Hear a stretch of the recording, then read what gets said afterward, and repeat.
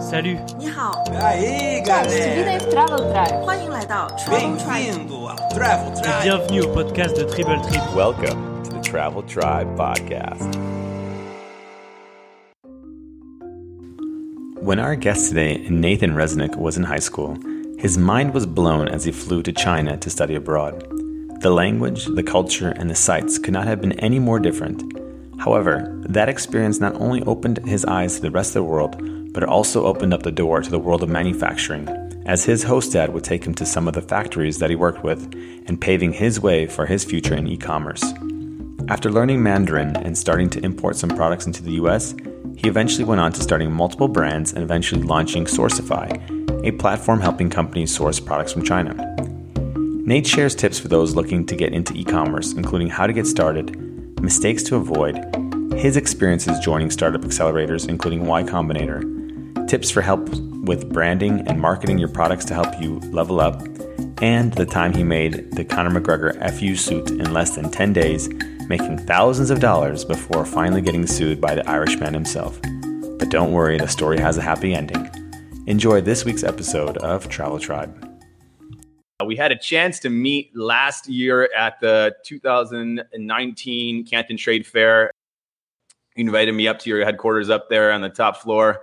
And it was nice to chat. And I was just super excited to have you on the show and share your story about China and how that kind of led to where you are today. Speaking of, before we get started, why don't you give us a little background story on you and some information about yourself? Yeah, totally. I mean, my background stems in China. I used to live over there in high school as a foreign exchange student. Went over there and didn't really speak much Mandarin and lived with a host family, didn't speak English. And it was so eye-opening. It was such an incredible experience to, just have that immersion. And so became very fascinated by how factories produce products and started, importing and selling products online in 2010, just selling shot skis and who knows what on Amazon and eBay. By the time I was 19, we were doing, over $100,000 a year and just continued to grow from there. And as my, e-commerce ventures grew, a lot of people asked, well, how do I produce products in Asia? And that's really where Sourcify started. That's where Sourcify, came to fruition of helping people manufacture products in Asia. And, since then we work with, Fortune 1000s, we work with high growth e-commerce brands and, work with a lot of, first-time entrepreneurs bringing new ideas to life through our product sourcing school program.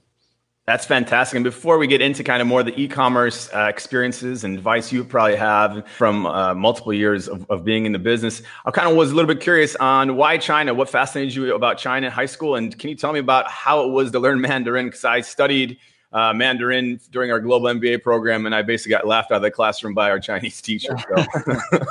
Yeah, it's a good question. I think part of it was my older sister. She was studying Spanish, and I just wanted to be different than her. So my high school back in Maryland, where I grew up, offered Chinese. And so I started studying my freshman year of high school and just became really, excited by the language in terms of how it flows.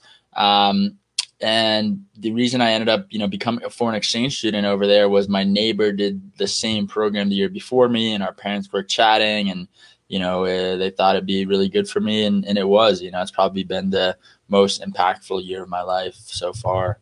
Yeah, I mean, kind of paved the future for you, depending where you're at now. And I remember, if I remember correctly, was your host father worked in a factory and would take you around? Yeah, he did a lot of work with factories. He didn't work in a factory, but, he had a lot of trade relationships and had friends. And so, that and just going to all the local markets there at the time, for those that have been to China, the silk market, pearl market, all of that, and just seeing so many products and being curious of, wow, I wonder how these products are made, and asking the shopkeepers and, then getting them to take us to a lot of the factories that produce those products. And I want to take it back because I know a lot of people are kind of always interested in starting their own business or starting their own e-commerce, but they just don't know where to start. So let's just go back to that time when you were getting shot skis and importing products for the first time. Were there any fears that you had to overcome? What was your mindset during that time? Can you kind of walk us through? Because it's always good to remind people that, you started probably from a small little store, no one knew about you back then and it kind of grew. So I think that's important to highlight. Can you tell us kind of the process of getting started with your first couple e-commerce brands? Yeah. I mean, well, even before that, we used to kind of sell knockoff products on eBay. That was like our main bread and butter in high school. We would get, knockoff polos, knockoff, headphones, all sorts of crap. And, in high school, probably we're making a few $1,000s online, selling products online every month. And it was funny because we were making some money and just learning so much. And our parents were like, well, isn't that illegal? But, we quickly realized that to have sustainable growth in e-commerce and really just have a sustainable business, you have to create your own products. And so the first product I created and invented was the first leather watch strap without holes. It worked like a zip tie, like a belt buckle. Slid the strap through the buckle and it caught on notches in the strap. And I thought of that just because, the belt buckles that people, wear and saw that watch straps have holes in it and went through the process of inventing it. I mean, it was a pretty crazy process because I'd never filed a patent. I had never, developed any CADs, any computer aided drawings. And I just dove really deep in the outsourcing world. I think that was when Upwork was still called Elance. And so I was going through people on Elance and just trying to figure out who's legit, who's not. I think our first engineer was in Ukraine maybe, or somewhere in Eastern Europe. And, he made our CADs and we sent it to a factory that I had found and kind of known through a mutual friend. And we started producing it, and it did well. We launched on Kickstarter and that became a 6-figure e-commerce business. Wow, that's amazing. And were there any kind of self-doubts that you had along the route while you were kind of getting started with this, or just kind of head down and I'm going to get through it? I really enjoyed it. I was working at the time. This was, I think, the summer after my freshman year of college, I want to say. Yeah, it was summer after freshman year of college. I was working a summer internship. It was funny. I signed up. I was with this company called Eye Black. They produce like athletic eye black strips. And I thought my internship would be, going to all these sporting events, really going to all these baseball games and stuff. It was a 9-to-5 internship, and I was cold calling retailers across the country from 9 to 5, making, 50 to 100 calls a day. Like, it was a pretty brutal internship. I learned a lot, have a lot of, respect for that company, but, realize like, look, if, this founder and CEO can start this company and grow it into a 7-figure business, why can't I? And so that's really where I started spending my nights just talking to different factories and suppliers overseas, talking to different engineers in Europe through Elance. So I don't think I wasn't necessarily scared. I don't think that's how I would say it. I was excited by the unknown. I didn't think there was that much of like a downside. And I had read that book that I always recommend to, people starting out, The 4-Hour Workweek by Tim Ferriss. I think most people have heard of it now, but it's just to me, it makes it so realistic of how easy it can be to start a business. They talk a lot about lifestyle and automation and optimization, but it just makes it so easy to realize how to start a business. You're like, okay, well, I'm selling this product. Here's my profit margin. Here's how I can test Google Ads. And so it was just, that book helped me realize like, okay, it's not that hard to start a business. I mean, I remember after we had our first sample, I was in my college's business school, like in the lobby, whatever. I'm hanging out with a buddy, and I'm like, this is when I was scared because I had to file a corporation for this company. I was going to go launch on Kickstarter, and, I had read up somewhere where you should file a company before you launch on Kickstarter to separate the liability from you personally in case something happens with the project or whatnot. So I'm in the business school. I'm like talking to my buddy. I'm like, dude, I'm super scared to file this corporation. Like, what does this mean? Like, are my taxes going to get fucked up? What's going to happen? And I just Googled like company formation, and I had heard Delaware was a good state because they have good taxes, I guess, for corporations. And so I just went online and found a website called Harvard Business Services. I mean, honestly, I've now filed probably like close to a dozen different LLCs or corporations through them. It's just super easy to do. And yeah, I just, did it online as a sophomore.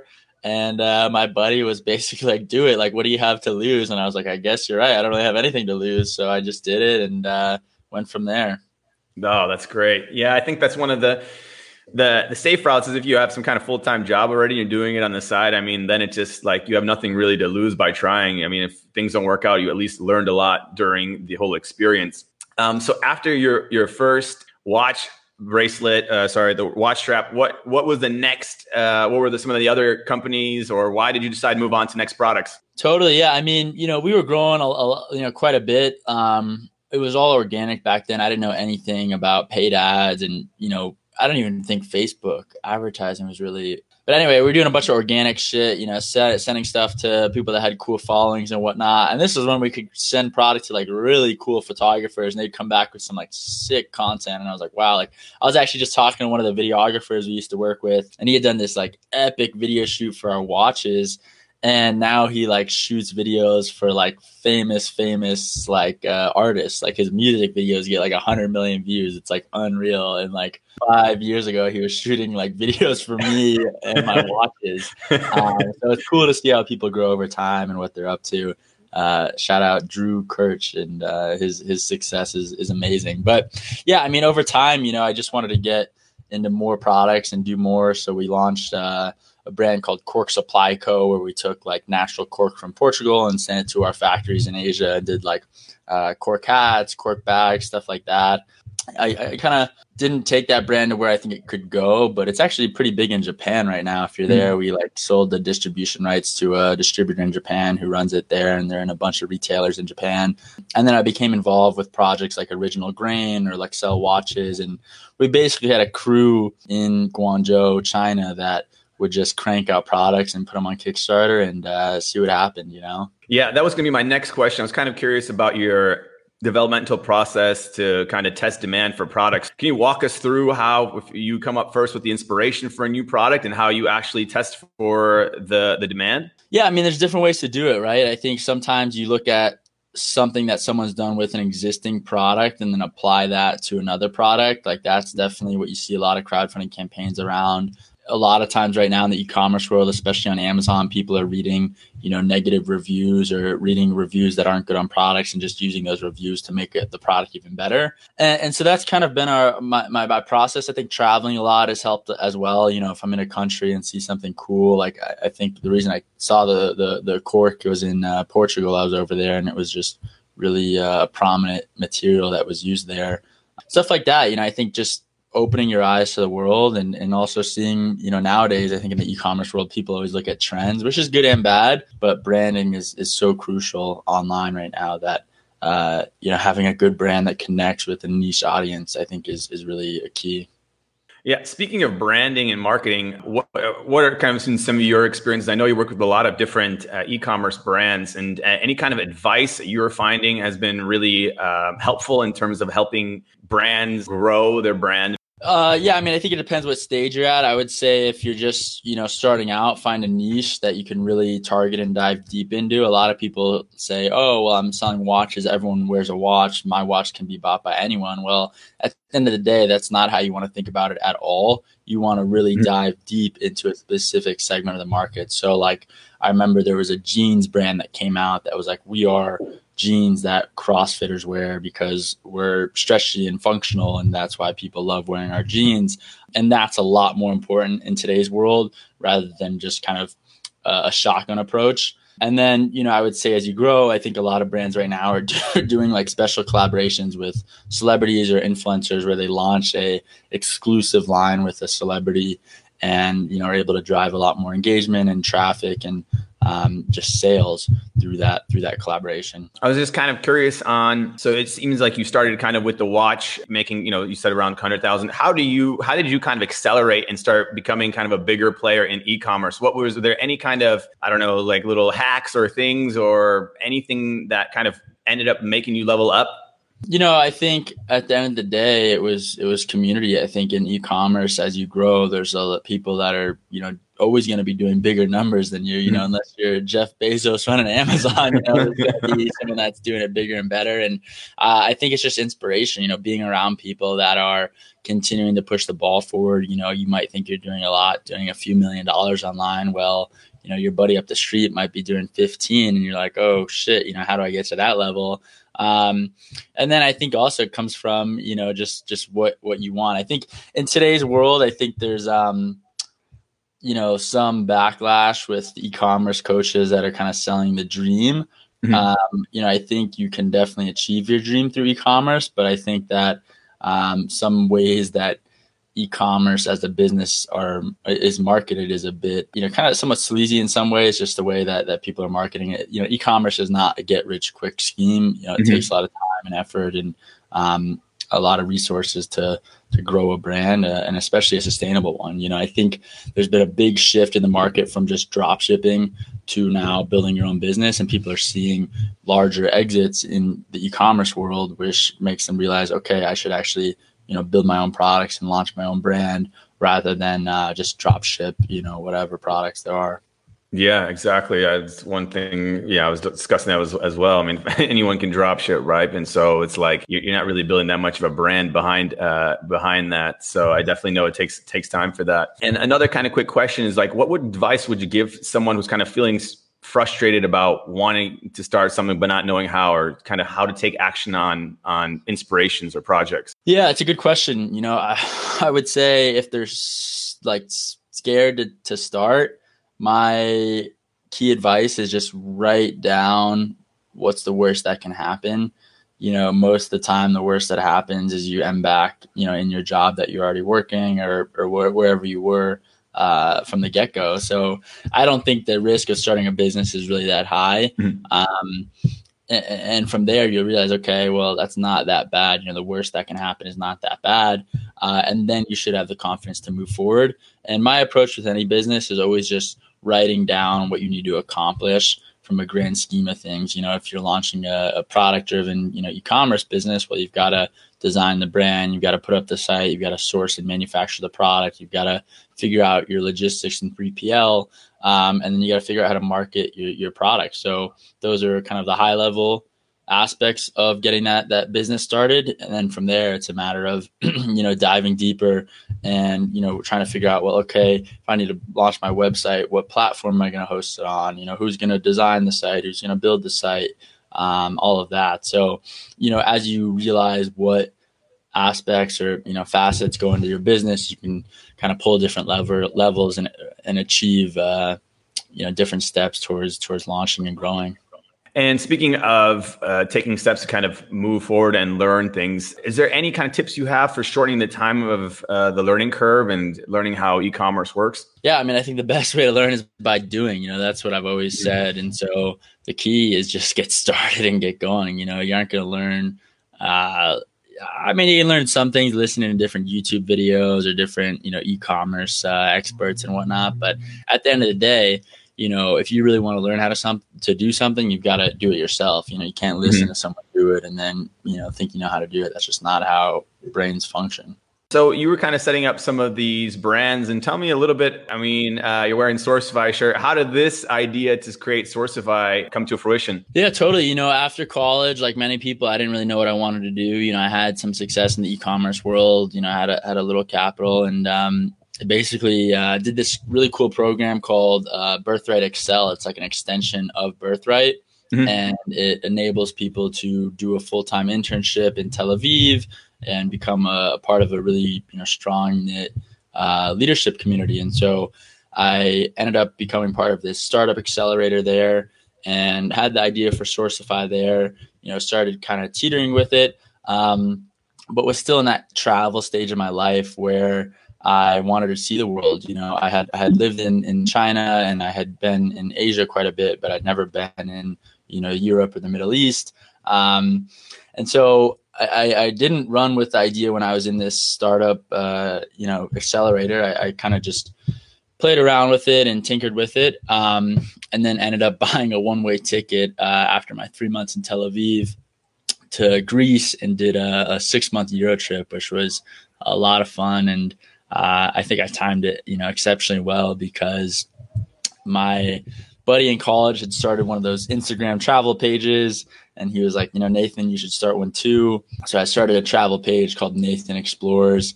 And I went, all across Europe, basically staying at some of the nicest hotels for free because I would take photos of their hotel. I would, post about them. And, I also started to write at that time for the Huffington Post and the Next Web and some of these, larger media outlets. And so could write about and include some of these hotels in the media outlet. And this was before all the travel kind of Instagram people came to fruition and realized how cool this could be. And it was amazing. I mean, I stayed at, villas in Venice, Italy, where I had, a 5-bedroom canal house to myself with this incredible rooftop balcony. And, sometimes I'd sit there and just be like, what is this? Like, this is crazy. It was unbelievable. But when you travel for that long, after 6 months, I was going to a new city every 3 to 5 days, and I got tired. I was like, this is cool. It looks nice, but number one, I'm not really making much money. I mean, I was doing some writing on the side, but I wasn't making, much money. And then number two, I just was tired, going to a new city every 3 to 5 days. Like, that's a lot of travel for 6 months. And I also was like partying and drinking way too much, because that's how you meet people when you're traveling. Ended up going back home, back to DC, and my mom's like, all right, well, you got to get a job now, it's real life. And so I applied for a few jobs. I got one. It's actually funny because I got a job offer at a company called Flexport, which is like a big freight forwarder that we work with now. And it's now, one of our partners at Sourcify. But, I told my parents, I was like, look, I got this idea for this company in the back of my head. I think I'm going to move back out to San Diego and run with it. And so that's what I did. I moved back out and just started, sourcifying my living room, staying up late and sourcing products for anyone that would pay us. Sounds like you were a little bit ahead of your time with the travel, Instagram, getting free hotels, which seems like everyone's trying to do nowadays. Yeah, I kind of wonder too what it would have been like if I stayed down that route, because some of these pages and like influencers now are doing really well. I mean, you hear of some of these TikTokers right now doing really well and whatnot. It's cool to see. I mean, I think nowadays community and commerce, go hand in hand. And so I think that's why these influencers are so important. But yeah, I mean, I wouldn't be, here today if I was still, a travel influencer. I don't know. Yeah, absolutely. Was there anything from that 6-month journey that kind of changed your perspective, or any kind of enlightenment moments while you were on this kind of 6 months of kind of getting lost in Europe? Yeah, I was primarily solo traveling. Like, I just kind of went city by city, and a lot of people are like, oh, wow, like, wouldn't they get lonely? And at the end of the day, like, I never felt like I was alone. It was so easy to meet people either at different, hikes or tourist sites or hostels, all over, bars. And like, you just kind of realize like, wow, like, the world is more similar than different. A lot of people, especially in today's world with what's going on, with racism and the different movements across the world, thinking that people are so different. But I mean, I tell you, I've traveled all across Europe and Asia, and people are way more similar than they are different. And, I think the key takeaway that I had from traveling is if you're able to find like a common ground or a common, thing that you like with that other person, like we both like, soccer, or we both like mountain biking, or we both like, girls, or whatever it may be, like you're able to find that common ground, you're able to have fun with almost anyone. Some people I would travel with and they're like, super into ATVing, and we go on these like crazy ATV rides through like, islands in Greece, or like some people are really into going clubbing and you're staying out till like, 5, 6 a.m. in Spain. And you're just like, holy, it's crazy. So for me, I think my biggest takeaway is like with any relationship, it's a matter of like finding something that you both really like to do. Mm-hmm. And that's kind of the strong point in that relationship. Yeah, absolutely. I usually, when I'm kind of traveling around or in new places, that's one of the first things I want to do is find what we have in common. Whether I've been to your country, I know some of the cities you've been there, or like you said, something very general that we like the same sport. So you come back and you have this idea for Sourcify. How does Y Combinator come into the picture here? Yeah, it's a good question. So, we went back. I was back in San Diego, starting in my living room. There was a really cool nonprofit incubator in San Diego called Evo Nexus. And we got into there, and it was pretty crazy, honestly. Talk about perseverance. But the first day that we got in, like our CTO at this time, he actually was on a trip to Europe with his girlfriend, and he was going to come in the following week to work with us. And so I got a call from him that morning saying, hey, I think I'm going to stay in Europe. I don't think I'm going to join, Sourcify and go into Evo Nexus. I was like, oh shit. Well, like that's my only team member. So you're quitting before we even like really start per se.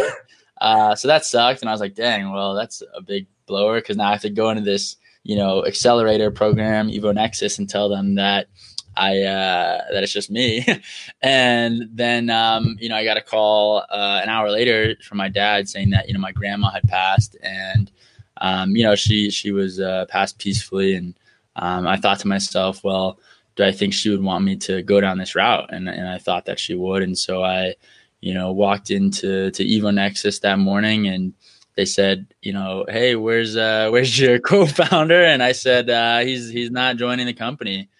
And they said, okay, well, let's see what you can do, So they were very supportive. They helped with growth. And, fortunately, I met some incredible founders through Evo Nexus that I'm still good friends with today. So we did that. We grew quite a bit through Evo Nexus. We raised like kind of what I'd call like a pre-seed round.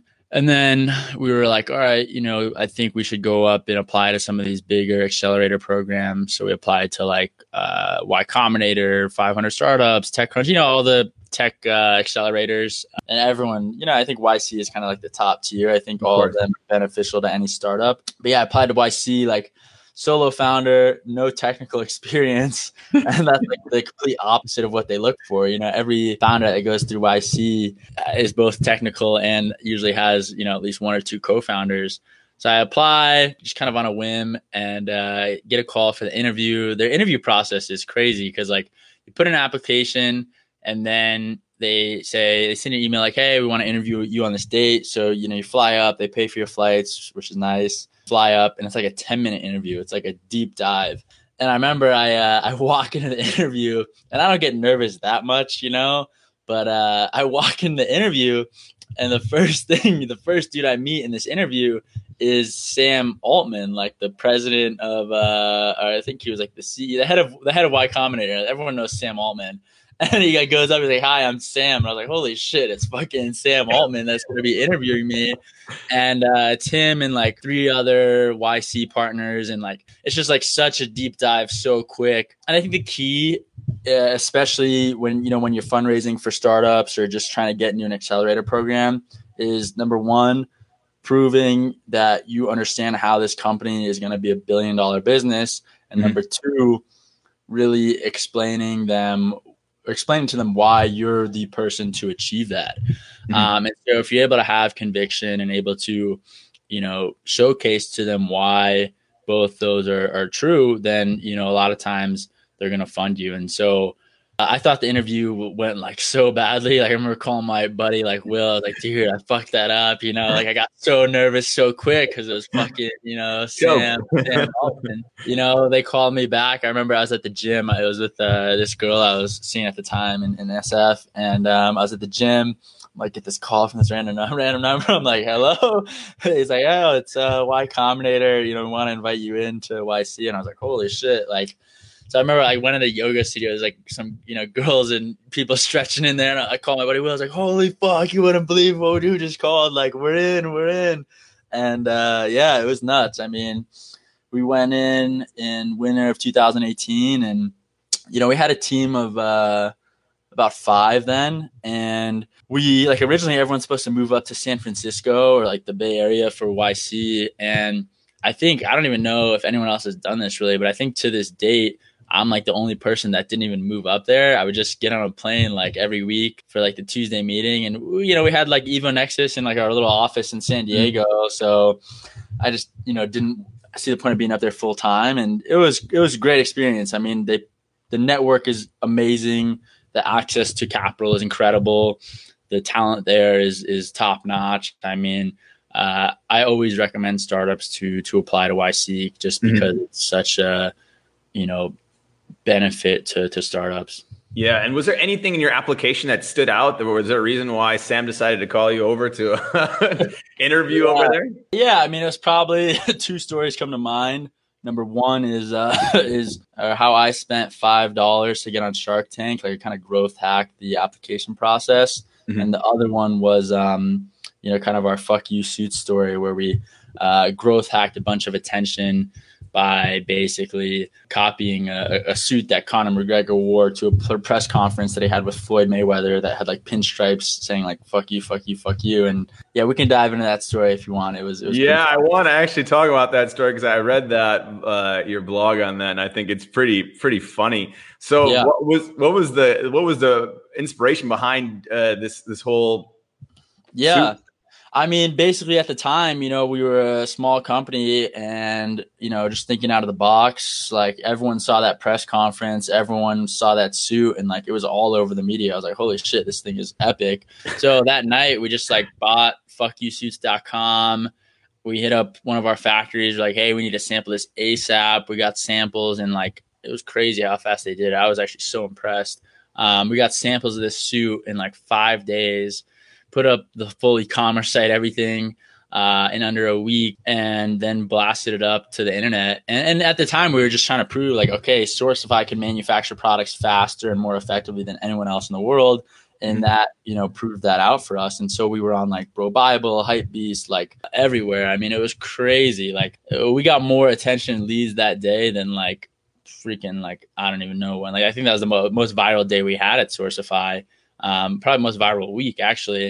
And it was nuts. I mean, like everyone was like, holy shit, like sales were going through the roof. I mean, I think we did like $30,000 or $40,000 just organically on these suits in like the first week or something. And then of course, like we never did it for the money per se. We did it just to like gain attention for Sourcify.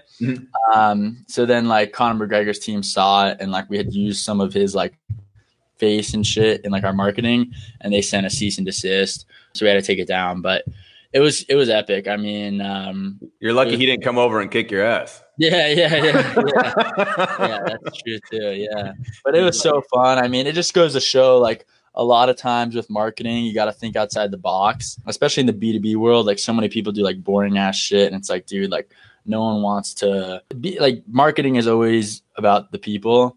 And in B2B, sometimes people think, oh, well, it's business to business. Like I got to be more, whatever you want to call it, more tame. And I'm always like, professional. Yeah. Yeah. I'm always like, fuck that. Like there's people that are buying this shit behind the business anyway. Like let's, build a relationship with them and see who they are and see what they like. That's a great story. And just from inspiration to the time that you were able to kind of get this sold, how long was the time frame for the suits? It was like under 7 days. It was really quick. Wow, that's insane. Yeah. That's a great story. So what was the reason behind the viral? Did you do anything special to make it so viral, or just kind of? Well, people on the internet were like, how can I get these suits? And we were like, hey, fuckyoussuits.com. We got you. Yeah. And then as soon as media outlets picked it up and knew where they could send people to buy it, it just like blew up, Like I think we were on like the top page of Reddit too or something. Like it was crazy. That's super cool. And speaking kind of of social media and different platforms, where are you kind of spending the most of your time marketing your Sourcify services or your brand? Yeah, I think marketing wise, we've done a lot on LinkedIn. We got our own podcast called Product Sourcing Stories. We used to do a lot of events and trade shows when, the world was more open and we could do that. And those were fun, like I always went into a trade show thinking, cause there's some trade shows where you have to like sponsor and whatnot to speak and all this stuff. And I'm saying, look, like I want our content to be so good that people want to hear me speak. And that was my approach. So like sometimes I'd go to a trade show and buy a ticket the first year and just check it out, feel it out. And then over time I'd build a name up and people would be like, oh shit, we want Nathan to come speak because, he's engaging, he keeps it real and shares, good information. So I think that's the key. A lot of times you have these executives that go speak and it gets boring, so they want something that can bring excitement and really share actionable information. Going back to kind of Y Combinator, just to kind of finish up that, can you tell me a little bit, what was the experience like? What was the kind of typical day-to-day like? And what did you learn from Y Combinator?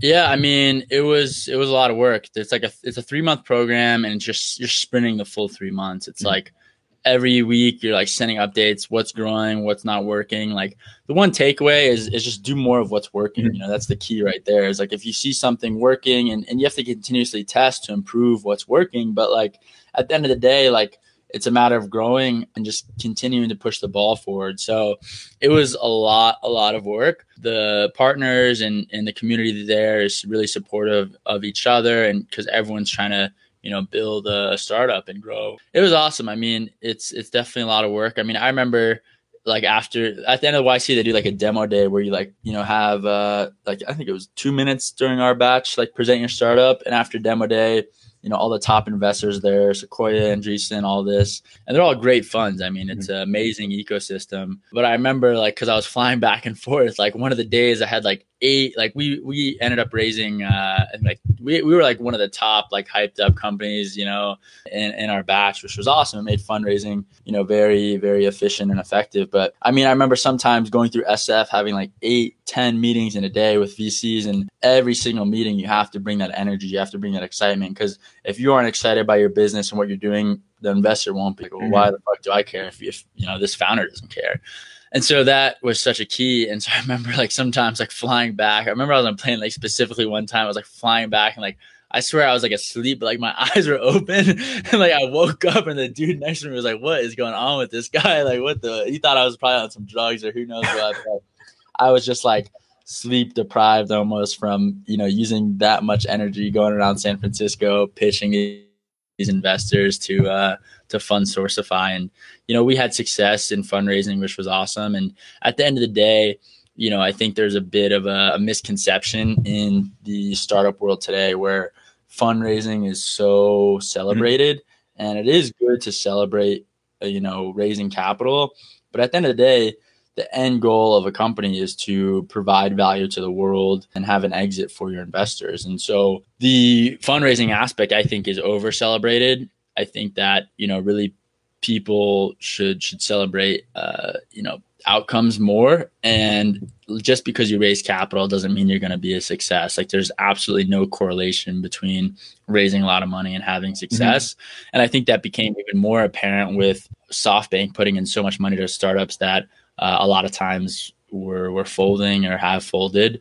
So it's just an interesting world in the startup ecosystem right now with the amount of capital that's available. So going into Sourcify, once you kind of got started, I had a chance to visit your office. You have some lovely people there. How are you building teams, and how are you choosing people to work for you? Yeah, that's the hardest. I mean, hiring and growing a team is the hardest thing in a company. And I think right now we're very fortunate to have strong leaders, some of them that you met in China. And I think when it comes to leadership, I think in growing a team, I think it's about finding the right people. We always have a very kind of free culture at Sourcify, where I'm always look, work when you want, where you want, as long as we're achieving what we set out to accomplish, then everyone's happy. And if we aren't, obviously we have to take a step back and see what we can do to improve that. And so that's really, been our mindset and goals. And since day one, I mean, I kind of realized earlier on that I wasn't I don't like micromanaging. I actually hate micromanaging. So I usually tell people hey, here's a goal. How do you think we should achieve it? And people say I'm very trusting in our team. I try to let them do what they think is best and, run with it. And I know kind of over the last year, you've kind of gotten some attention on news media because of your knowledge and expertise in sourcing. One thing you talked about was diversifying supply chains, kind of not just staying in China, moving on to Vietnam and Thailand and Philippines. How's that looking now? Yeah, it's still really important. We have people in all across Asia, China, Vietnam, India, Pakistan, and then as well as Mexico. So diversification right now is always top of mind when it comes to a supply chain.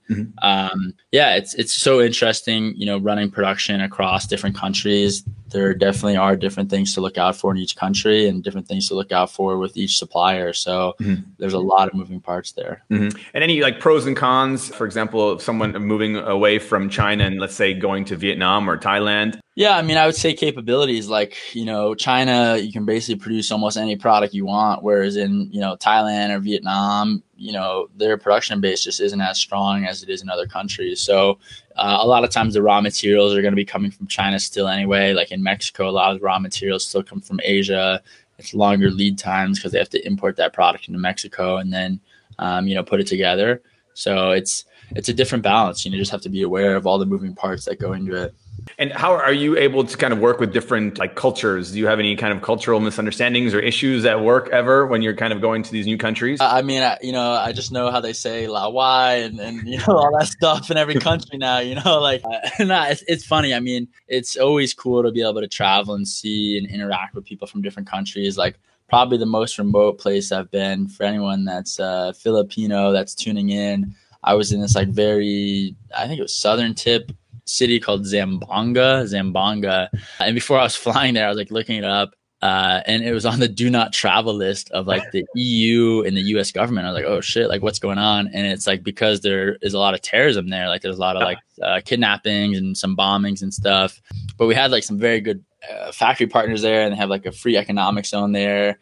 So I was like, fuck it, I'm going to go check this out. Like this factory kept inviting me, and I was like, all right, I gotta go check it out. Why not? And I was in Guangzhou. I fly over. I like missed my connecting flight in Manila, like Terminal 1. You got to take like a taxi to like Terminal 3 on. I was like, what the fuck? Like it was crazy. I almost got lost just going through Manila to the other terminal. I'm in the airport, had missed my flight. There's only one other, white dude in this airport, one other foreigner in this airport. And of course, he's Australian. Australians are freaking all over the world. And this guy's like, hey, mate, like, where are you going? I'm like, Zamboanga. He's like, what the fuck? Like, don't go there, bro. Like, what? You should go to Cebu or some shit, And yeah. And I'm like, I don't know. I got to go for work and stuff. He's like, all right, well, if you know people, okay. But I would never go there. Okay. So I fly down, and it's like, me and every man or woman has like, a headdress on and stuff on the airplane. I'm like, holy shit. I'm like, what am I getting myself into? I don't know. Everyone's like looking at me like, wow, is this like foreigner on the right plane here, And I land, there's like barely a terminal at this, little city. I'm like thinking like, oh shit, like where am I? I don't have service or anything, And like, I hear this dude just like screaming like, Nathan. It's like Ron, who like runs the factory, and he takes me, he's got like a driver. I'm like, oh shit, is this the start of like a kidnapping? How does this work? And it turns out like I stayed at the mayor's house there, which was incredible. They were so happy to have me because 99.9% of the people in this city are amazing people, great people. It's just that 0.1 that fucks it up for the rest of people in terms of the violence that they bring to the city. So it was crazy. I mean, I remember in China in 2010 where I would like, as a foreigner, you'd stick out. But here it was like even more crazier. Like literally, like I would just sometimes get out of the car, people would be like, what? Like the whole city would stop. They'd be like, what in the world is this guy doing out here, And it was really cool. Like they pitched us on like opening up our own factory there and doing all this stuff there. And, we still support them and are still connected to them, but we didn't end up, fully investing into our own factory there. And so I just kind of, while we're wrapping things up, they had the warnings in Zimbabwe, and I was like, fuck it, terrorists can't kill me right now. I don't know. Yeah, I've done that a couple of times. I went to the World Cup in Brazil as well, and they were saying like, don't go before you go. And it's always like, hey, it's not so bad.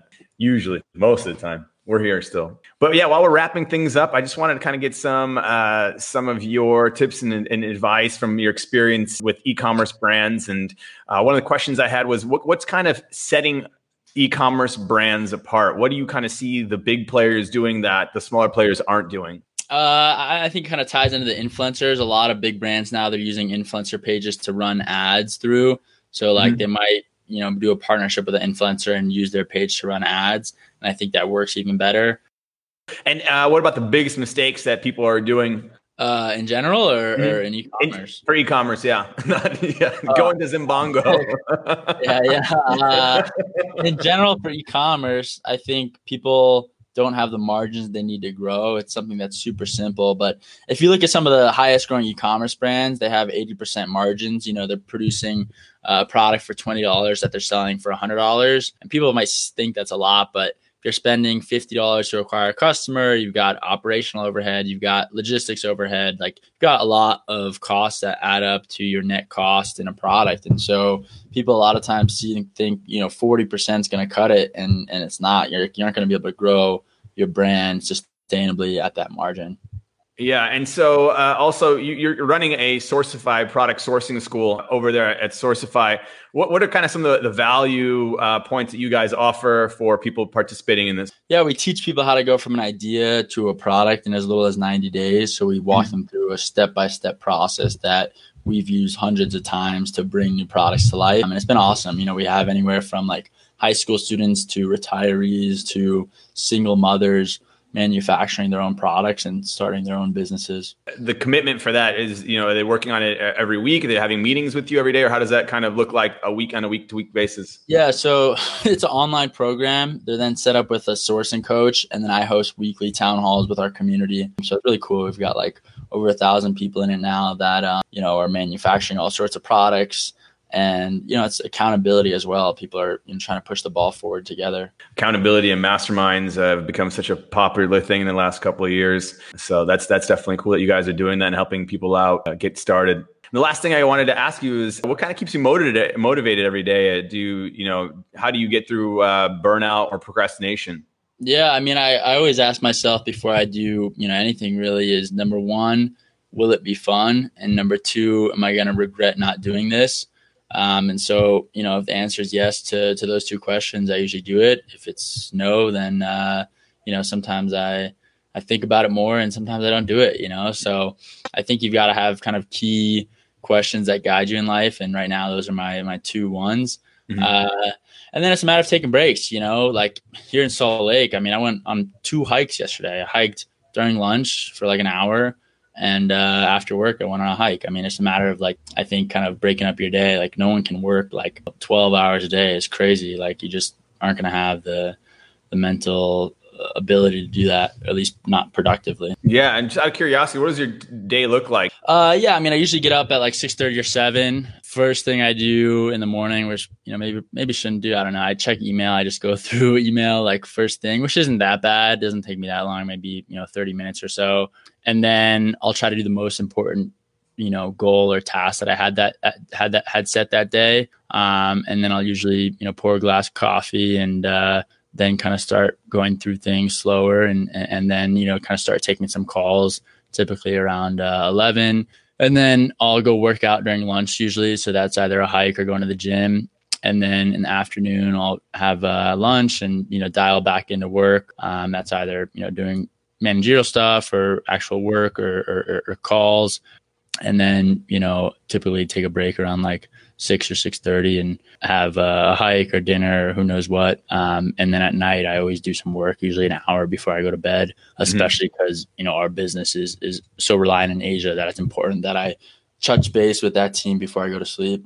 Yeah. Cool, man. Well, thanks for sharing that and sharing some of the tips and advice. You know, with so many years of experience, it's really nice to kind of get that as well for our viewers. And we usually end our show with the Travel Tribe toss-up. So we just ask 3 questions, just fun questions. So let us know first thing that comes to mind. So the first question I want to ask you are, what are the 3 of the coolest e-commerce brands you are most excited about right now?